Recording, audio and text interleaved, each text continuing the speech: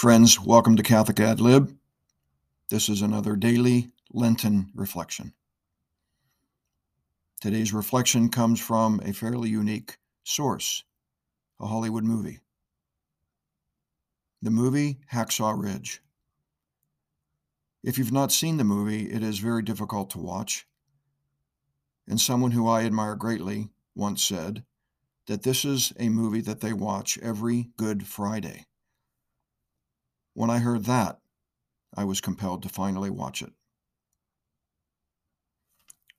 In the movie, the main character, Desmond Doss, a soldier, in the darkest hour of the movie and at the climax, he cries out to God and says the following three phrases, prayers,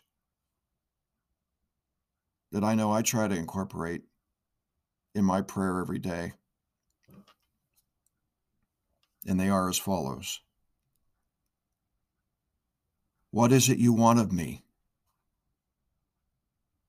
I don't understand. I can't hear you.